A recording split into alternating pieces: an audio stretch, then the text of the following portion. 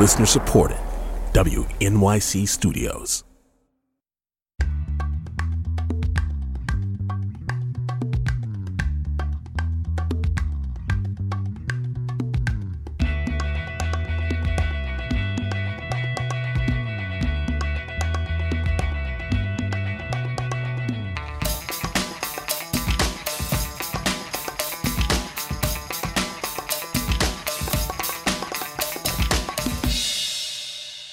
This is All of It. I'm Allison Stewart. Happy New Year's Eve. As we reflect back on 2021, it is fair to say we have all, in some way, big or small, been forced to be resilient, to take a look at the circumstances, feel our feelings, and make the decision to move on or through or around the obstacles in front of us. It has not been easy or fun, and for many, it's been just so hard. This brings us to this hour, about working through the hard stuff. First up, playwright Sarah Ruhl. From a distance, the last decade of Sarah Ruhl's life reads like a playbook in success. She was nominated for a Tony, was a finalist for a Pulitzer Prize for a second time. She started teaching at Yale, had 3 adorable kids, and a kind, smart doctor husband. When you get up close to her life, as we are allowed to do by reading her new memoir, we can see that Sarah has been struggling with serious health issues, as have her children. She wasn't sure how her health would affect her family and the career she worked so hard to build. And if you got up really close to her, physically, you would likely observe that Sarah's face was still on one side. Paralyzed by Bell's palsy, a mysterious neurological issue that afflicted her immediately after the difficult birth of her twins. Hope and William spent their first week of life in the NICU as Sarah began to digest her new reality. In her new book called Smile, The Story of a Face, Sarah writes, 10 years ago, my smile walked off my face and wandered out in the world. This is the story of my asking it to come back. This is a story of how I learned to make my way when my body stopped obeying my heart. Here's my conversation with Sarah Ruhl.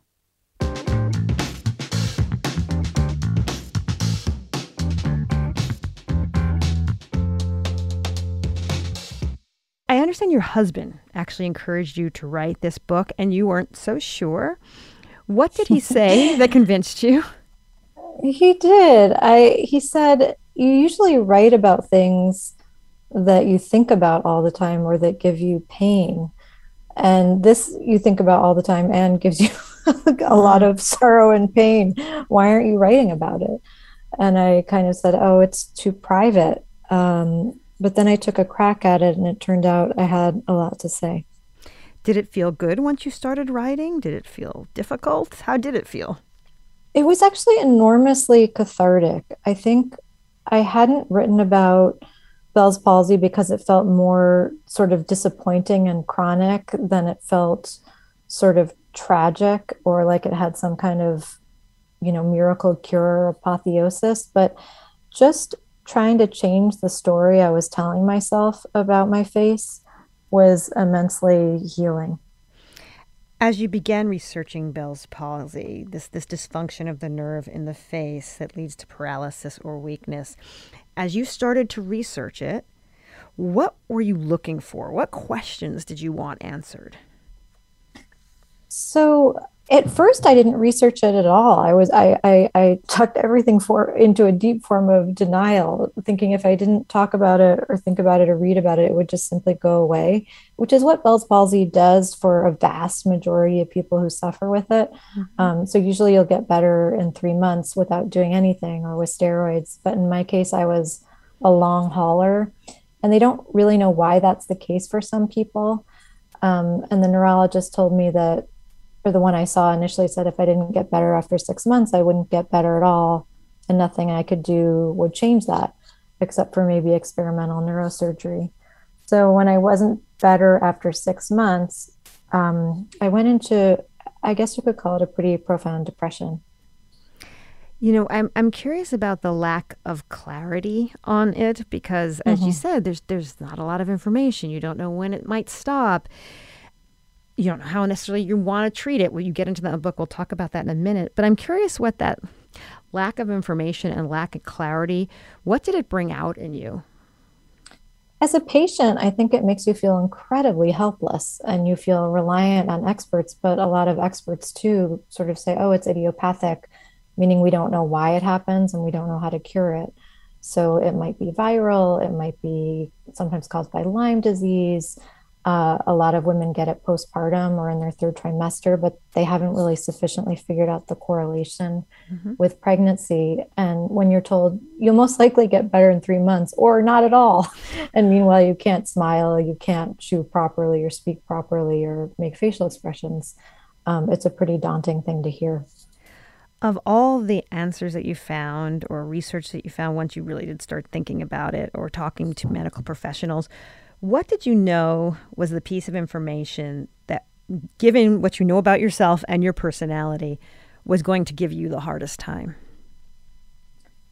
I think the hardest thing for me had to do with facial expressions, had to do with using my face as a kind of canvas to reflect back other people's emotions.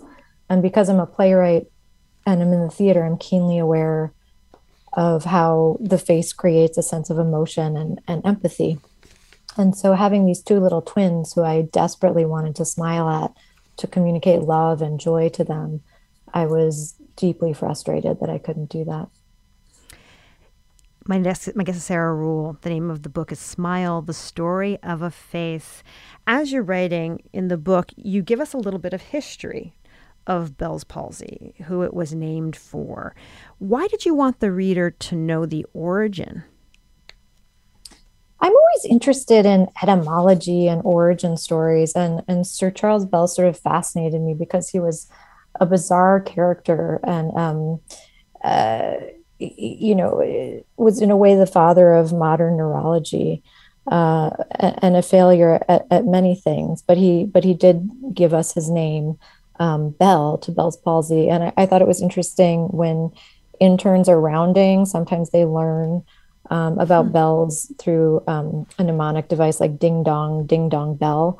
So if you look like you've had a stroke, the differential diagnosis is Bell's palsy. So if you're rounding and another doctor says ding dong, you think, oh, Bell's palsy. It was actually, I believe it was a lactation consultant who first noticed it, which I thought was very interesting. Yeah. So the lactation consultant was teaching me, I think, something called the football hold, which is where you hold both babies. You know, I was trying to learn to breastfeed two on one at one go. The football hold was, something. God bless you on that one. Right. So, I was lying in bed doing that with the twins and sort of exhausted. And she said to me, your face looks a little droopy.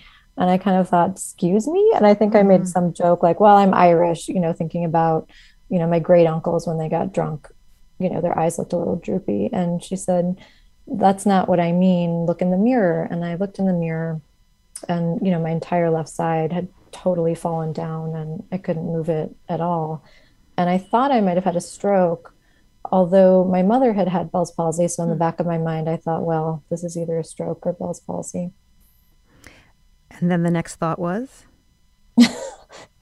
Can I swear on the radio?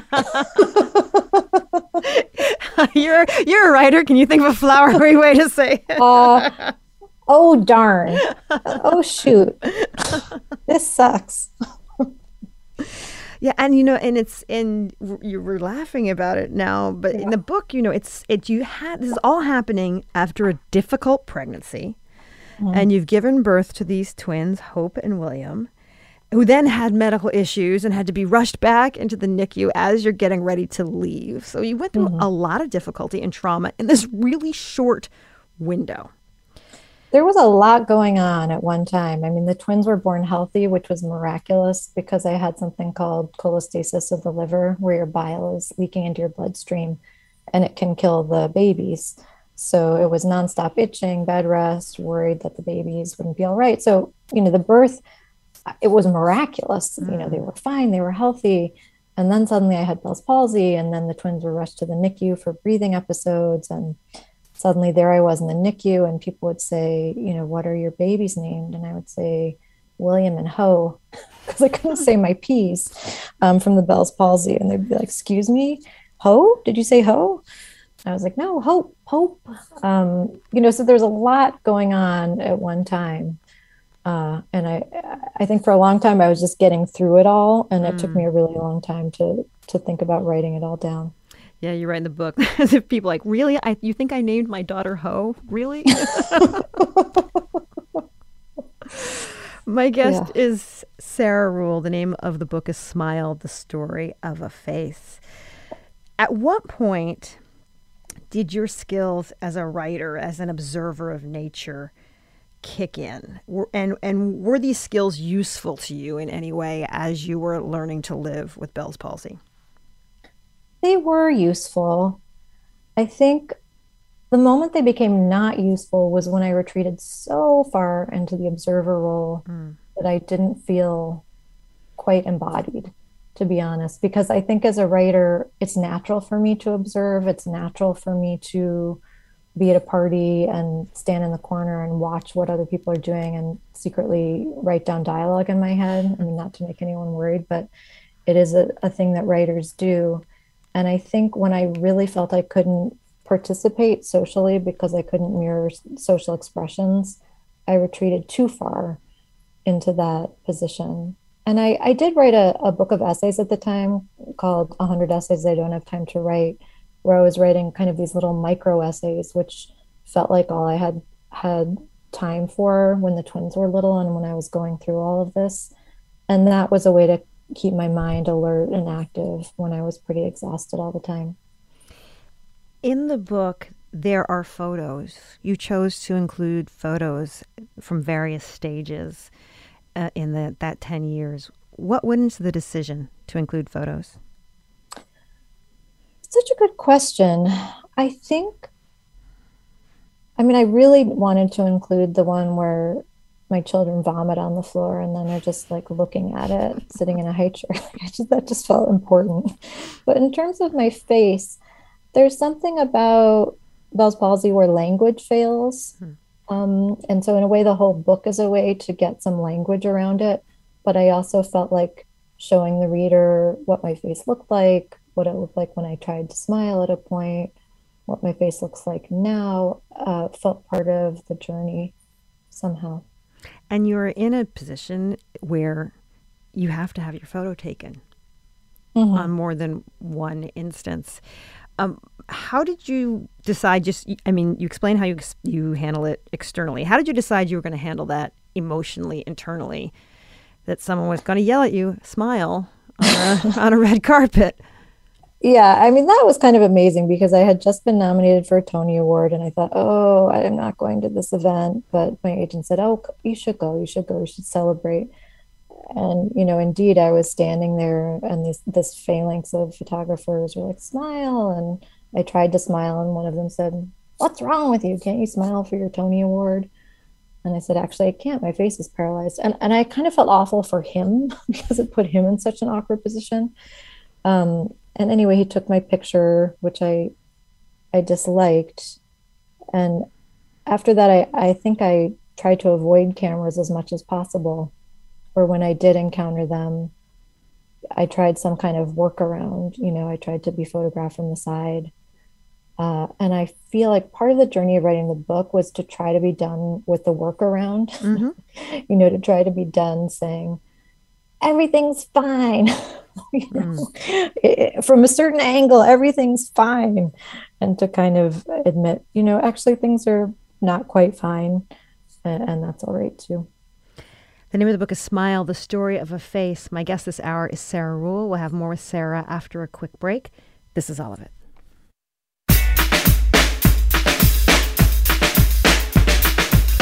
This is All of It on WNYC. I'm Allison Stewart. My guest this hour is Sarah Ruhl. The name of her new book is Smile, the Story of a Face. Sarah takes us into her life for a period of time when she had Bell's palsy, and while she also had to be a mom and a playwright and a teacher and a wife and a family member. Sarah, in the book, you really investigate what a smile means. I want to read this one little passage. I never specifically prized my smile, but now I realize I used to have a rather nice one. Symmetrical and full, I began to feel what a loss it was not to be able to smile at strangers, to indicate permission, affinity, or understanding. I realized how we count on that subtle coding at least 100 times a day. Was there one particular instance that really stands out to you when you thought, I could really use my smile right now? I remember being at a work meeting shortly after the twins were born, and it was with a fairly high up film producer, and he had flashing white teeth and an enormous sort of Cheshire cat smile, and I just couldn't give it back to him. I could not give it back to him. And so I just tried to sort of murmur and flail my arms around to indicate that I was listening, that I was engaged, that I was friendly. I think just also feeling like I was giving off a lack of friendliness hurt my feelings since I'm from the Midwest. Smile to indicate friendliness. It's interesting you should say that, because the other day, we're all wearing masks now, and we're not able to use our faces to telegraph feeling or emotion. I said to somebody, I'm smiling under here, because my eyes must have looked kind of intense and crazy, and with a smile, it probably would look a little less crazy. What guidance can you offer people who are feeling cut off and not, or maybe feeling not connected because of masks? I know that's a lot to ask of you, but I'm curious if you have any guidance. No, I think it's really interesting. I think being direct, what you did is great, saying I'm smiling under my mask. And sometimes I would do that when I met new students at Yale, because they felt like the most vulnerable people I was meeting. I wanted them not to think I was showing disapproval over their work. So I would be direct and say, I might look aloof or opaque because I have Bell's palsy, but I am so loving your work right now. And I just wanted you to know that. I think also using the other amazing tools we have, the voice to indicate that you're trying to make a connection, gesture, the eyes. I think it's incredible that other senses take over when, when we're masked or when we have something taken away. You get into the gender politics of smiling a little bit. I'm going to read a passage. My very first week in New York City in my early 20s, I smiled at a man sitting across from me on the subway who took it as an invitation to come sit next to me. He then put his other earbud from his headset over my ear, saying I had to listen to the song. I obliged, my head tilted towards him. Once I smiled at him, I felt it was too late to say no. My smile had given permission. I remembered an old woman across from me looking at me and shaking her head. There is a complex set of unspoken rules guiding women's smiles in public, whether and how long she smiles, at night, during the day, at strangers, in new neighborhoods, on her block, in boardrooms, in banks. Her smile can be protective, a talisman, something to withhold or bestow. Did you get a sense of why women smile a lot and why certain people feel compelled to tell them to smile? I do think it has to do with power differentials, that one person smooths over troubles and the other person has the luxury of not doing that. For example, I can't imagine walking down the street and saying to a man, why the worried face? Smile. What's wrong with you? You're thinking too hard. I can't tell you the number of times that's happened to me, before I had Bell's palsy. And it's an odd intrusion into the internal life of another person. And I do think women are asked to smile through hard work situations all the time, sort of cover up their feelings and smile through it. I've definitely seen women be told that in the theater world. And I think it's an even more complex burden for women of color. And I do think it has to do with power. My guest is Sarah Ruhl. The name of the book is Smile, The Story of a Face. We got an unsolicited tweet from Dr. Sandra Chang. Said, thanks for sharing your story. As a caregiver for a child with a neurological condition, your story about a doctor's prognosis resonates with me. There really is a lot more to learn about brain conditions. And in the book, I'm so glad that this is helping someone, and many people, I'm sure. And in the book, we really follow you as you deal with some very difficult and treacherous territory within the medical field. And I don't want to get into the exact details, but you get some bad advice. You come up against some people who are somewhat unfeeling, don't understand narrative medicine in any way. What What would you tell someone who is dealing with something like this when it comes to dealing with medical professionals, obviously many of whom are trying their best? Would it be helpful for me to read a teeny passage about that? Oh, that would be wonderful. Okay. Let's see. I listened for way too long to the wrong story about my face. I listened to a neurological expert who said that after 6 months, my nerves would no longer grow, and that it didn't matter if I did anything to help my face. He turned out to be wrong on both counts. It's not uncommon for women to listen to and believe the wrong stories about their faces.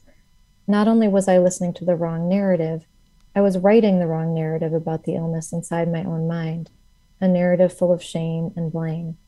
It took me 10 years not only to find the right experts, but to trust myself as the expert of my own story. As a writer, I should have been aware that the shape of a story can make things worse.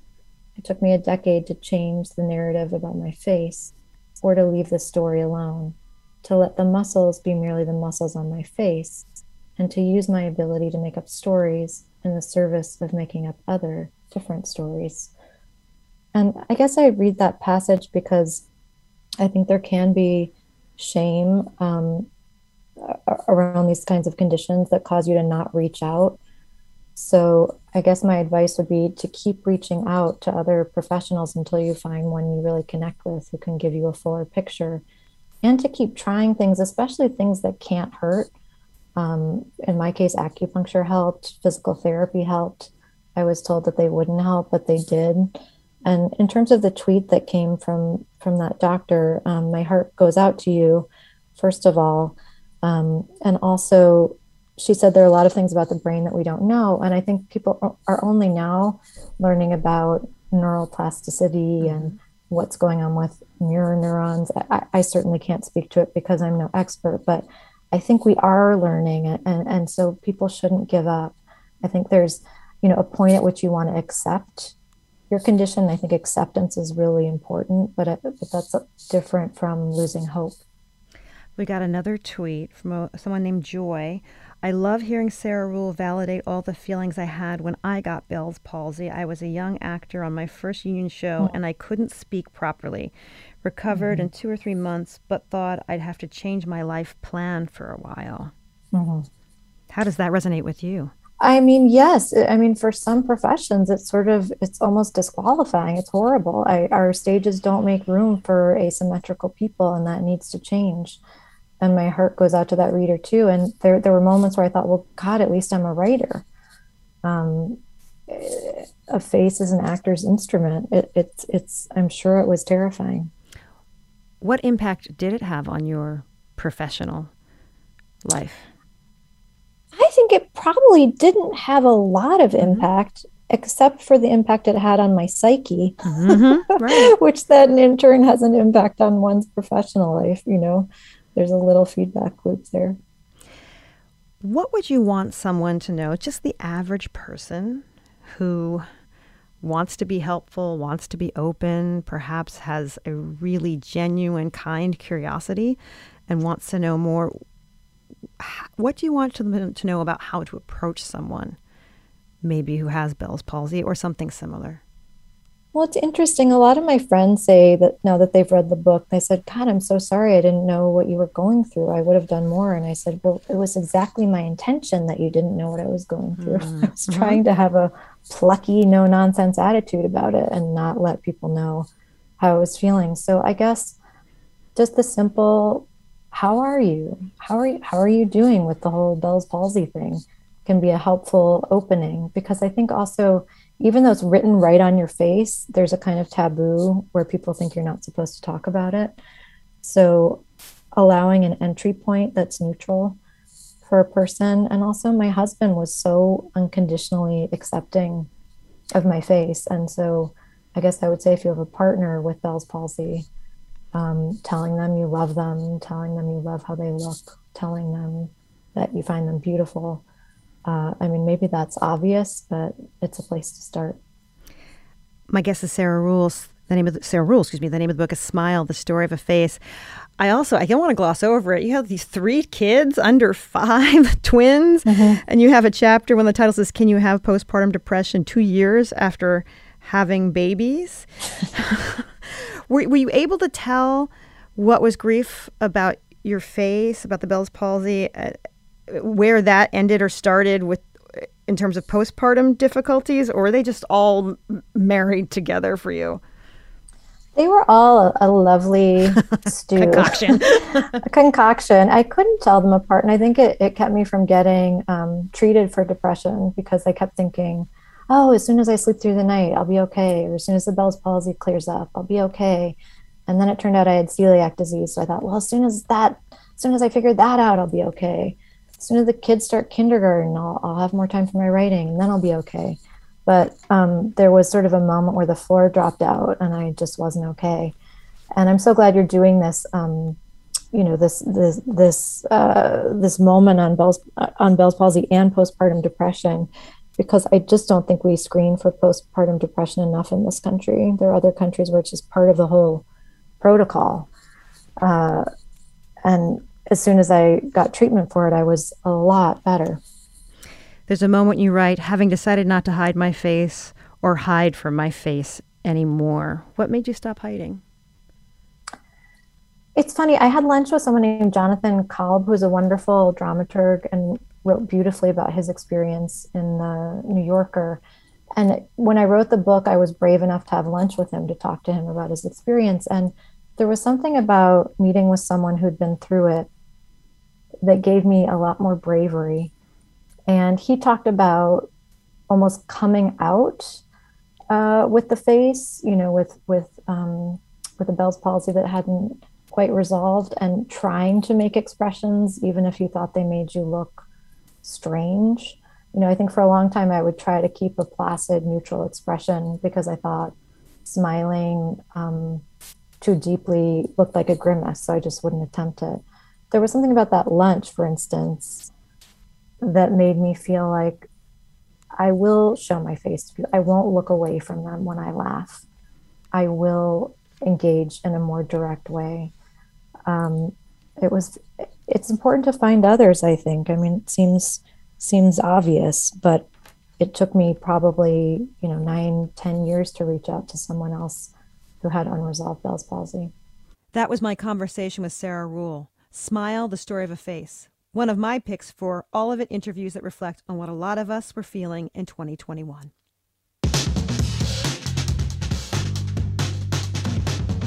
Allison Russell's debut album quietly became one of the most talked about and revered works of the year. A talented musician who took her pain and made it into something moving and beautiful. We'll hear from Allison Russell next.